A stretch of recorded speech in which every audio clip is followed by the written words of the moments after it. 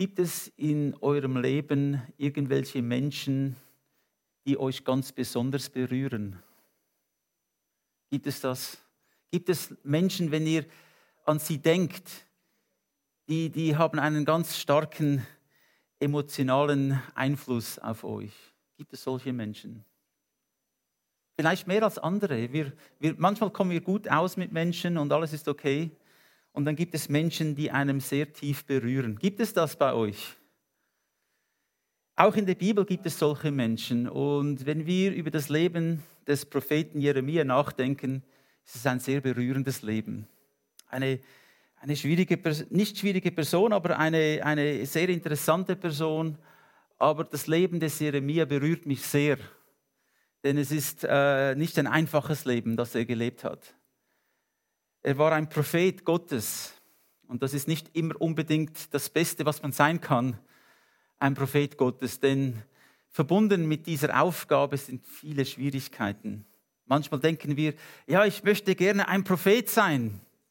Jemand, der von Gott hört. Aber dann hast du auch die Aufgabe, es weiterzugeben, was du von Gott gehört hast. Und wenn du es weitergibst, dann kann ich dir garantieren, viele Menschen werden nicht hören. Sie werden dich auslachen. Ja, der Jeremia, der war auch ein Prophet Gottes. Nicht nur für Israel, sondern für viele Nationen. Und wenn wir sein Leben anschauen, ja, das berührt einem sehr. Er war eine sehr feinfühlige Person, eine introvertierte Person, eine sensible Person. Und genau eine solche Person, die nicht von seinem eigenen Naturell, vielleicht David war anders, der König David, er war extravertiert, er ist herausgegangen, hat Krieger und weiß ich was. Aber der Jeremia war nicht so. Er war sehr feinfühlig und genau diese Person hat Gott gewählt, um ein Prophet zu sein. Das ist schwierig. Diese Kombination ist sehr schwierig. Aber in diesem Fall muss man wissen, dass Gott einen berufen hat. Weißt du, dass Gott dich auch berufen hat zu einer Aufgabe? Gott hat dich berufen. Und wenn wir jetzt im Jeremia 1,5 lesen, dann sehen wir eine ganz erstaunliche, ganz wunderbare Aussage, die auch auf uns heute eine große Wirkung haben soll. Einen Vers vom Alten Testament, der in unsere Gesellschaft spricht, in unser Land hinein, in unsere Regierung hoffentlich. Und es heißt hier, ehe ich dich im Mutterleibe bildete, habe ich dich erkannt. Und ehe du aus dem Mutterschoße hervorkamst, habe ich dich geheiligt. Zum Propheten an die Nationen habe ich dich bestellt.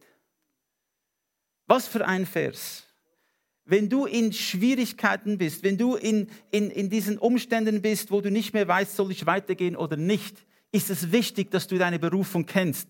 Denn diese Berufung ist mit dir ein ganzes Leben. Und sie kommt von Gott und nicht von Menschen. Menschen können dich loben, sie können dich kritisieren, was auch immer.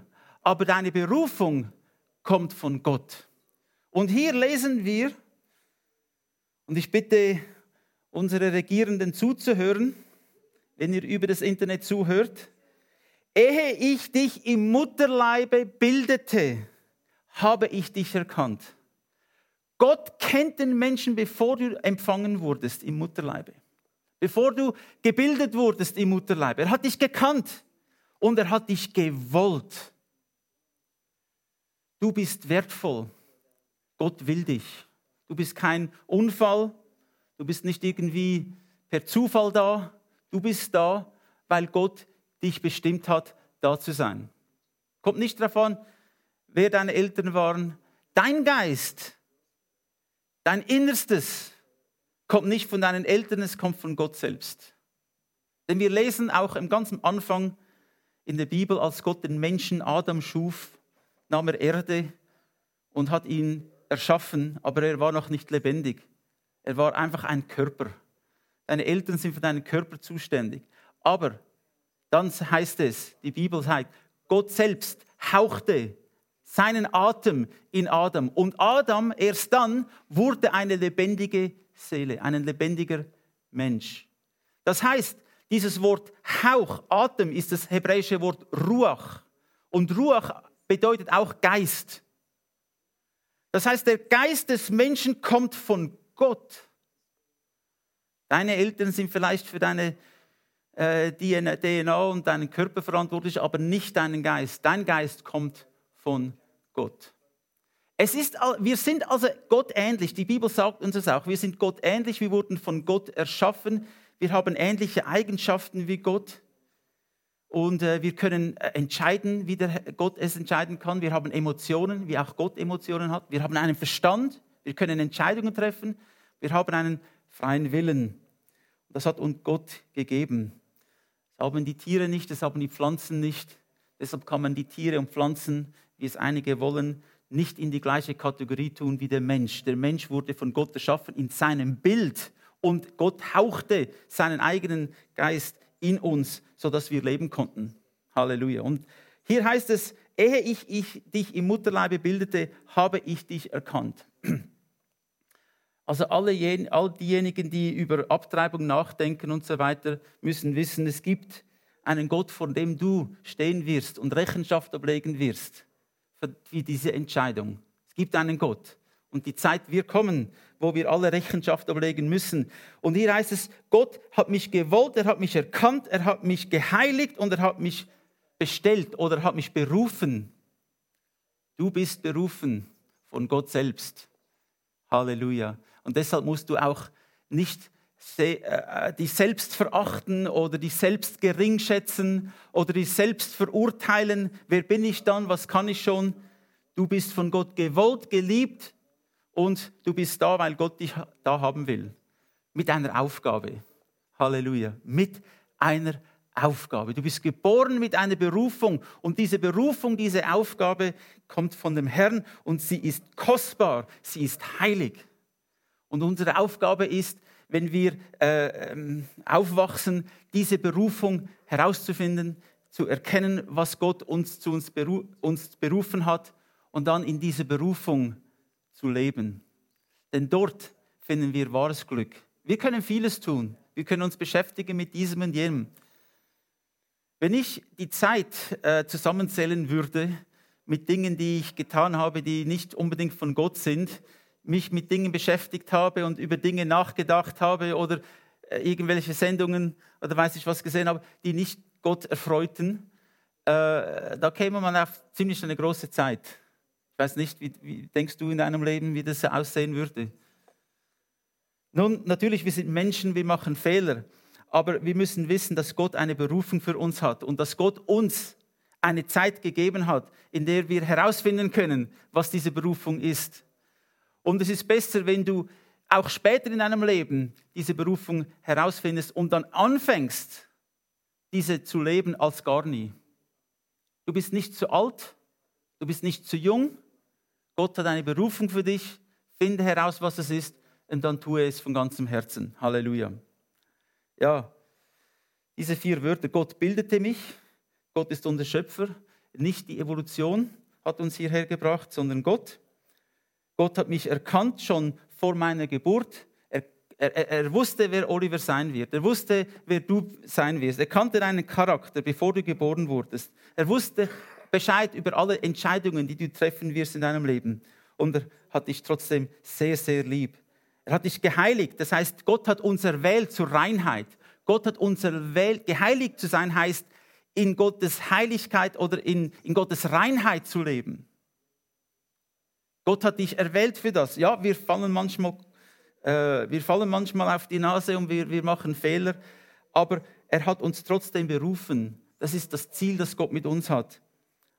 Und wir können diese Berufung annehmen oder ablehnen. Es ist dir überlassen. Du hast das Recht zu wählen. Und der Jeremia, wie wir sehen, auch er hatte dieses Recht und er wurde zum Prophet, weil er es auch angenommen hat. Er hat diese Berufung angenommen. Ja, der Jeremia, der diente vom Jahr ungefähr 627 bis 282 vor Christus. Über 40 Jahre hat er dem Herrn gedient. Und es gab noch andere Propheten, die zur gleichen Zeit dienten wie er, zum Beispiel der Zephania, der Habakkuk, Der Ezechiel und der Daniel waren Zeitgenossen von Jeremia. Jeremia ist auch der weinende Prophet, wird der weinende Prophet genannt. Und wenn wir die Klagelieder lesen, auch ein Buch, das der Jeremia geschrieben hat, dann erkennen wir warum. Denn er hat seine Emotionen offengelegt. Er hat gezeigt, wie er fühlte und wie ihn die Sache bedrückte, die um ihn herum geschehen sind. Wir haben es mit einer Pandemie zu tun.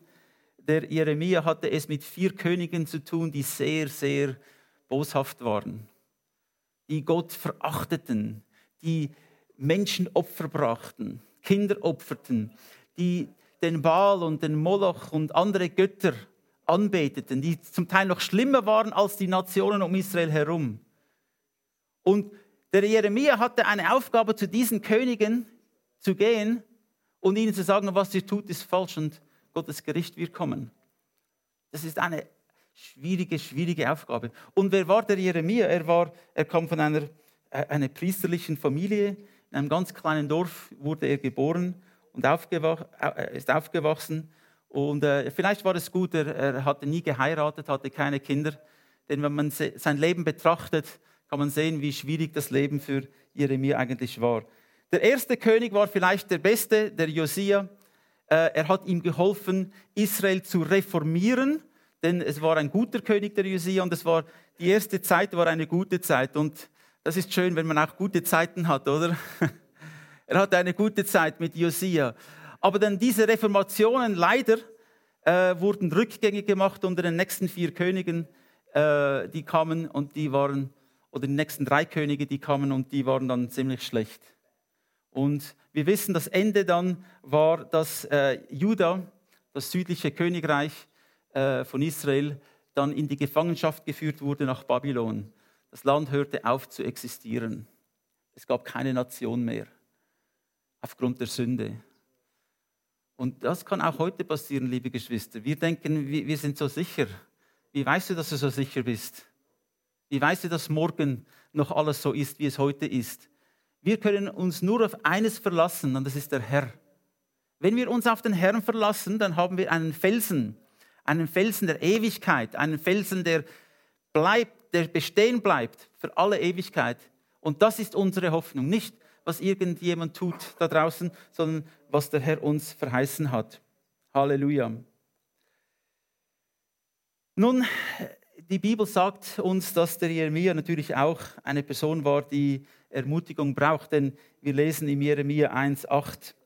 Gott sagt zu dem Jeremia: Fürchte dich nicht vor ihnen.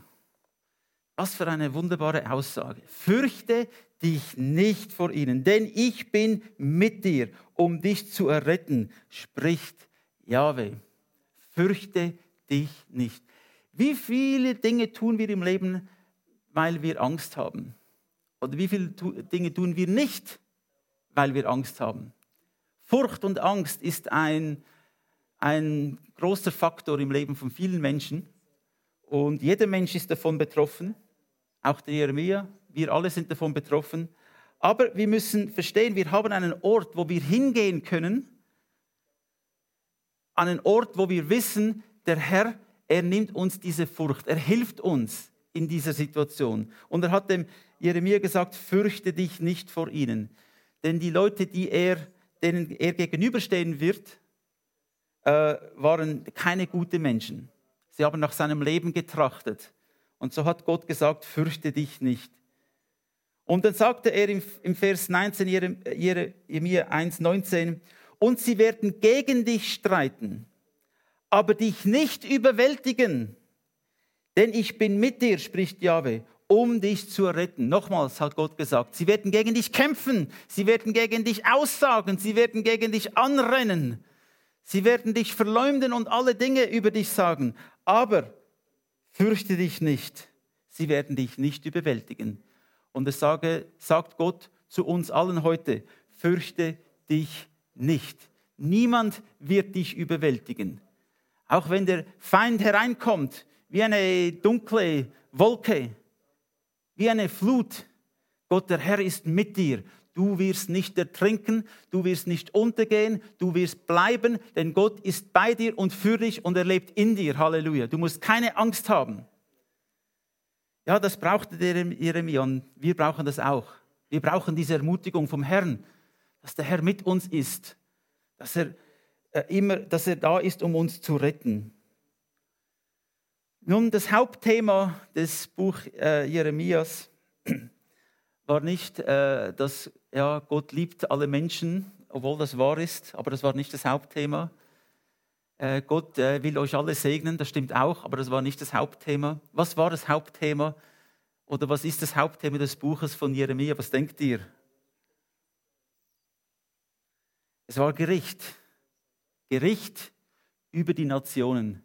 Gott wird die Nationen richten. Natürlich hat es immer wieder ganz hoffnungsvolle Verse und auch Verheißungen und Zusagen vom Herrn.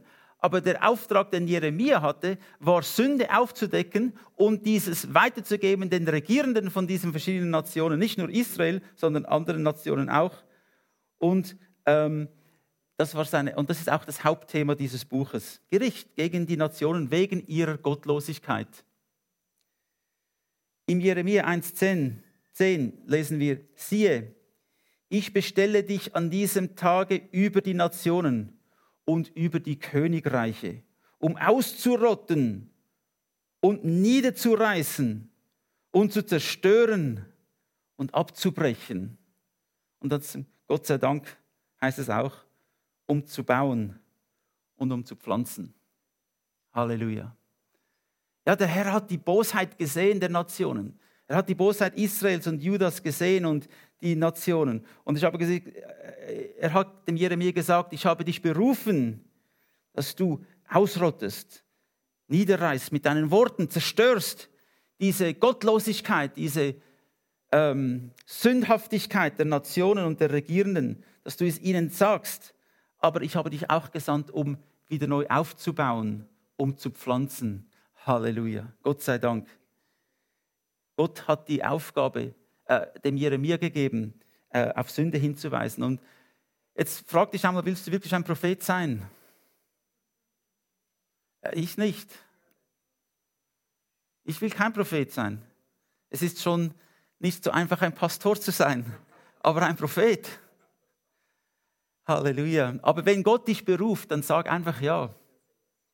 Denn wenn er dich beruft, dann wird er dich machen wie der Jeremia. Er wird dir Kraft geben. Er wird dir den Mut geben. Er wird dir die richtigen Worte geben. Er wird dir helfen. Er wird bei dir sein. Was immer der Herr dir sagt, tue es. Auch wenn es nicht das ist, was du wirklich hoffst, dass du einmal tun kannst. Gott wird dir genau das geben, was dich auch glücklich macht. Denn er kennt dich. Er kennt dich. Halleluja. So mach dir keine Sorgen über die Berufung. Der Herr ist bei dir. Nun, im Jeremia erkennen wir auch, was das Grundproblem eigentlich ist mit Israel und was das Grundproblem ist in unserer Gesellschaft. Es hat sich nichts geändert. Salomon hat gesagt, es gibt nichts Neues unter der Sonne. Nichts Neues, alles wiederholt sich immer wieder. Die Natur des Menschen ist immer noch dieselbe. Und im Jeremia 17, 9-10 lesen wir, arglistig ist das Herz, mehr als alles, und verdorben ist es, wer mag es kennen? Ich, Jahwe, erforsche das Herz und prüfe die Nieren. Und zwar, um einen jeden zu geben nach seinen Wegen, nach der Frucht seiner Handlungen. Das ist doch das Problem. Das Herz des Menschen ist egoistisch. Es ist stolz. Es will selbst bestimmen. Wir sagen Gott, ja, wir wollen einen Segen, aber wir wollen dir nicht gehorchen. Wir wollen, dass du mit uns gehst, aber wir wollen unseren eigenen Weg gehen. Ich will nicht, dass Gott mit mir geht. Ich will den Weg gehen, den Gott geht. Ich will, dass er vorausgeht. Die Bibel wir haben diesen Vers gelesen heute Morgen. Er geht uns voraus. Das heißt, er führt uns. Ich will nicht, dass Gott einfach meine Wege segnet. Wie weiß ich, dass meine Wege die richtigen sind? Ich will, dass ich Gottes Wege gehen kann. Und ich hoffe, dass wir alle das auch bejahen können, Gottes Wege. Was will Gott? Frag dich einmal, was will Gott von dir? Was will Gott? Und dann bitte ihn, dir seinen Weg zu zeigen und dass du dann den Weg gehst, den Gott für dich hat. Aber das Herz des Menschen ist egoistisch, mehr als alles. Es ist verdorben. Aber die Bibel sagt uns, Gott erkennt das Herz. Gott sieht es. Und wir wissen auch, dass er uns eine Möglichkeit gibt, dass wir verändert werden können. Das hat die Welt nicht. Wie kann die Welt sich ändern? Sie müssen an einen Wealth- oder einen Management-Seminar oder irgendwelche Dinge sagen, die mir helfen können, mein Leben zu managen oder zu motivieren. Es gibt tausende von Büchern über Motivation und so weiter. Das denkt die Welt hilft, aber es hilft nicht wirklich. Es ist nur ein kleines Pflaster und wir haben Krebs und ein kleines Pflaster hilft nicht, wenn ich Krebs habe. Es braucht eine Operation. Es braucht eine Transplantation. Das Herz muss ausgewechselt werden. Und der Herr kann es. Der Herr ist unser Chirurg. Er ist unser Arzt. Er ist unser Versorger. Und unser Herz, das heißt unsere Seele, unsere Emotionen, unseren Willen, alles, was wir sind, unsere Persönlichkeit, kann Gott ändern, wenn wir es zulassen. Und wenn wir es zulassen, wird er es tun. Und er ist der beste Chirurg, den es nur gibt. Ich musste ein Implantat, habe ich vor einigen Tagen, da musste ich zum Zahnarzt gehen und ja, wir lieben doch das, oder? Nur schon die Geräusche vom Zahnarzt sind so nicht gerade motivierend. Man hört, wie man da mit dem Bohrer in den Knochen hineingeht und so weiter. Sorry. Dann wird zugenäht und so weiter. Aber es hat nicht geschmerzt, weil ich eine Spritze hatte, Gott sei Dank. Ich will mich gar nicht vorstellen, was das bedeutet hätte, bevor wir Spritzen hatten. Aber manchmal gibt es diese Situationen, die sehr unbequem sind, die sehr schmerzhaft sein könnten. Aber der Herr benutzt diese Situationen, um uns zu verändern. Er erlaubt gewisse Dinge in unserem Leben, um uns zu verändern. Das Leben ist nicht immer ohne Schmerzen. Es gibt nicht für alles eine Spritze. Wäre schön. Jetzt muss ich mit meinem Ehemann, Ehefrau reden, mit meinen Kindern, mit meinen Eltern. Ich nehme zuerst eine Tablette oder eine Spritze, dass es nicht mehr wehtut. Geht leider nicht. Gewisse Dinge, die kommen auf uns zu und die sind schmerzhaft und Gott verändert uns. Er kann das Herz verändern, liebe Geschwister. Und das ist, was ich wirklich will, dass er tut in meinem Leben. Ich will nicht, dass er mir irgendwelche Dinge gibt, sondern dass er mich verändert, dass mein Herz sich verändert. Denn das ist das Beste, was mir passieren kann. Halleluja. Er erforscht mein Herz, er kennt es und er wird mich irgendwann einmal verantwortlich halten für meine Taten. Und liebe Regierung der Schweiz und der EU und so weiter, auch in den USA und wo auch immer, ihr werdet einmal vor dem Herrn stehen und Verantwortung ablegen für eure Taten. Was ihr gemacht habt, wird Gott von euch fordern. Er kennt euch, er prüft euch, wie er uns alle kennt und du wirst Antwort geben müssen vor dem Herrn für deine Entscheidungen. Halleluja. Im Jeremia 10,10 lesen wir, aber Jahwe, Gott ist Wahrheit. Viele Menschen denken, sie können die Wahrheit selbst erfinden. Was ich immer Wahrheit sage, ist Wahrheit. Aber hier heißt es, Gott ist Wahrheit. Er ist der lebendige Gott und ein ewiger König. Wir beugen uns vor ihm, weil er Gott und König ist. Vor seinem Grimm erbebt die Erde und seinen Zorn können die Nationen nicht ertragen. Das ist ein Aufruf an uns alle, es zuzulassen, dass Gott in unser Leben kommt und unser Leben bestimmt. Denn das ist das Einzige, was Sinn macht. Das ist das Einzige, was ein gutes Ende mit sich bringt, wenn Gott in unser Leben hineinkommt. Und er wird uns helfen. Halleluja. Denn im Jeremia 17, 7-8 lesen wir, gesegnet ist der Mann und die Frau, gesegnet ist die Person, der auf Jahwe vertraut und dessen Vertrauen Jahwe ist. Und er wird sein wie ein Baum, der am Wasser gepflanzt ist und am Bache seine Wurzeln ausstreckt und sich nicht fürchtet, wenn die Hitze kommt. Und sein Laub ist grün und im Jahre der Dürre ist er unbekümmert und er hört nicht auf, Frucht zu tragen. Halleluja, was für ein wunderbarer Vers. Das will ich für mein Leben. Das will Gott für dein Leben, dass du bist wie ein Baum, wie ein mächtiger Baum, der gepflanzt ist am Bache, der seine Wurzel ausstreckt und hereinziehen kann von diesem lebendigen Wasser, das vom Thron Gottes herfließt. Und dann kann kommen, was will, die Sonne kann scheinen, die Dürre, die Hitze kann kommen, dein Laub wird grün sein, du wirst Früchte tragen, immer wieder Früchte tragen, denn du bist verbunden mit dem Schöpfer von Himmel und Erde. Halleluja. Wir müssen aber auf ihn vertrauen. Vertrauen ist ja nicht immer so einfach, oder? Ist das nicht die große Herausforderung, Vertrauen zu haben? Manchmal ist es schwierig zwischen Ehemann und Ehefrau, Vertrauen. Zwischen Eltern und Kindern. In unserer Gesellschaft, Vertrauen ist etwas Kostbares und das gibt es fast nicht. Ja, ich vertraue nicht wirklich. Aber wir müssen lernen, dem Herrn zu vertrauen. Denn der Herr hat noch nie sein Wort gebrochen. Der Herr hat noch nie uns wirklich enttäuscht.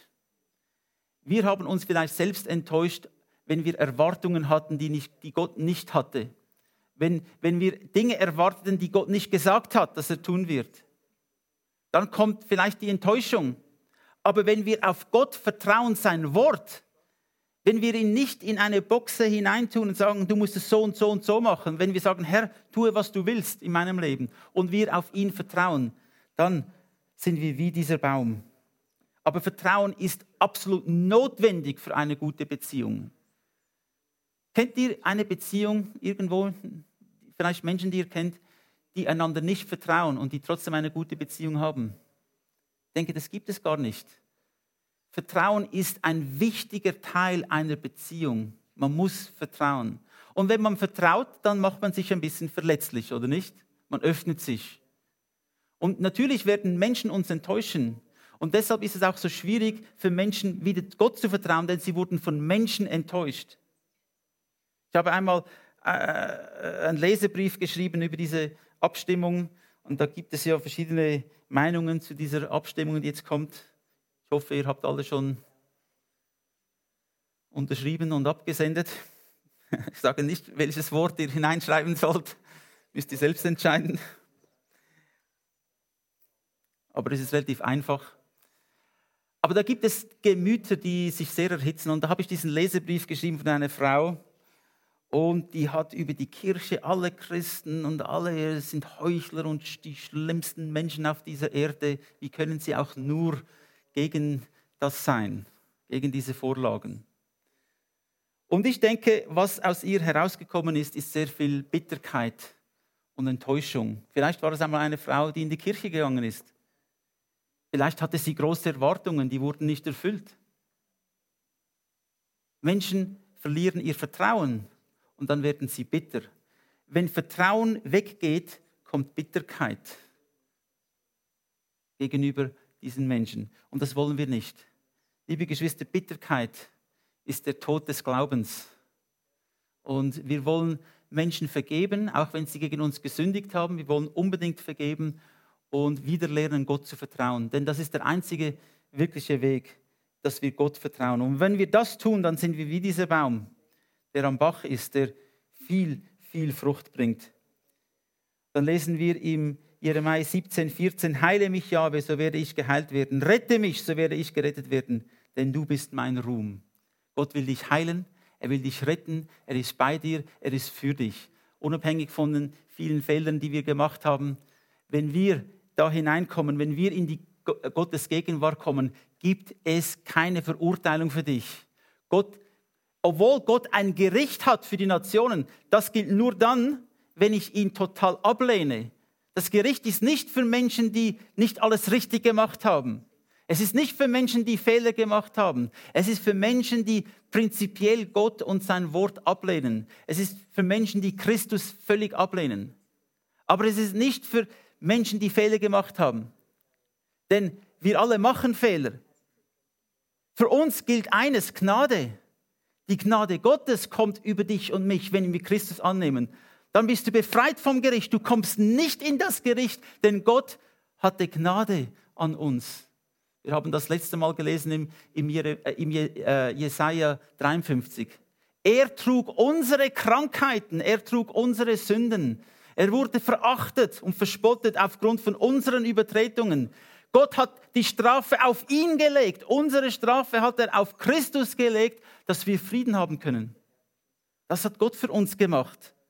Und das Einzige, was wir tun müssen, liebe Geschwister, wir müssen nur Ja sagen. Ja, ich will das. Ich nehme Gottes Vergebung an. Und dann können wir sagen, heile mich, o Herr, so werde ich geheilt werden.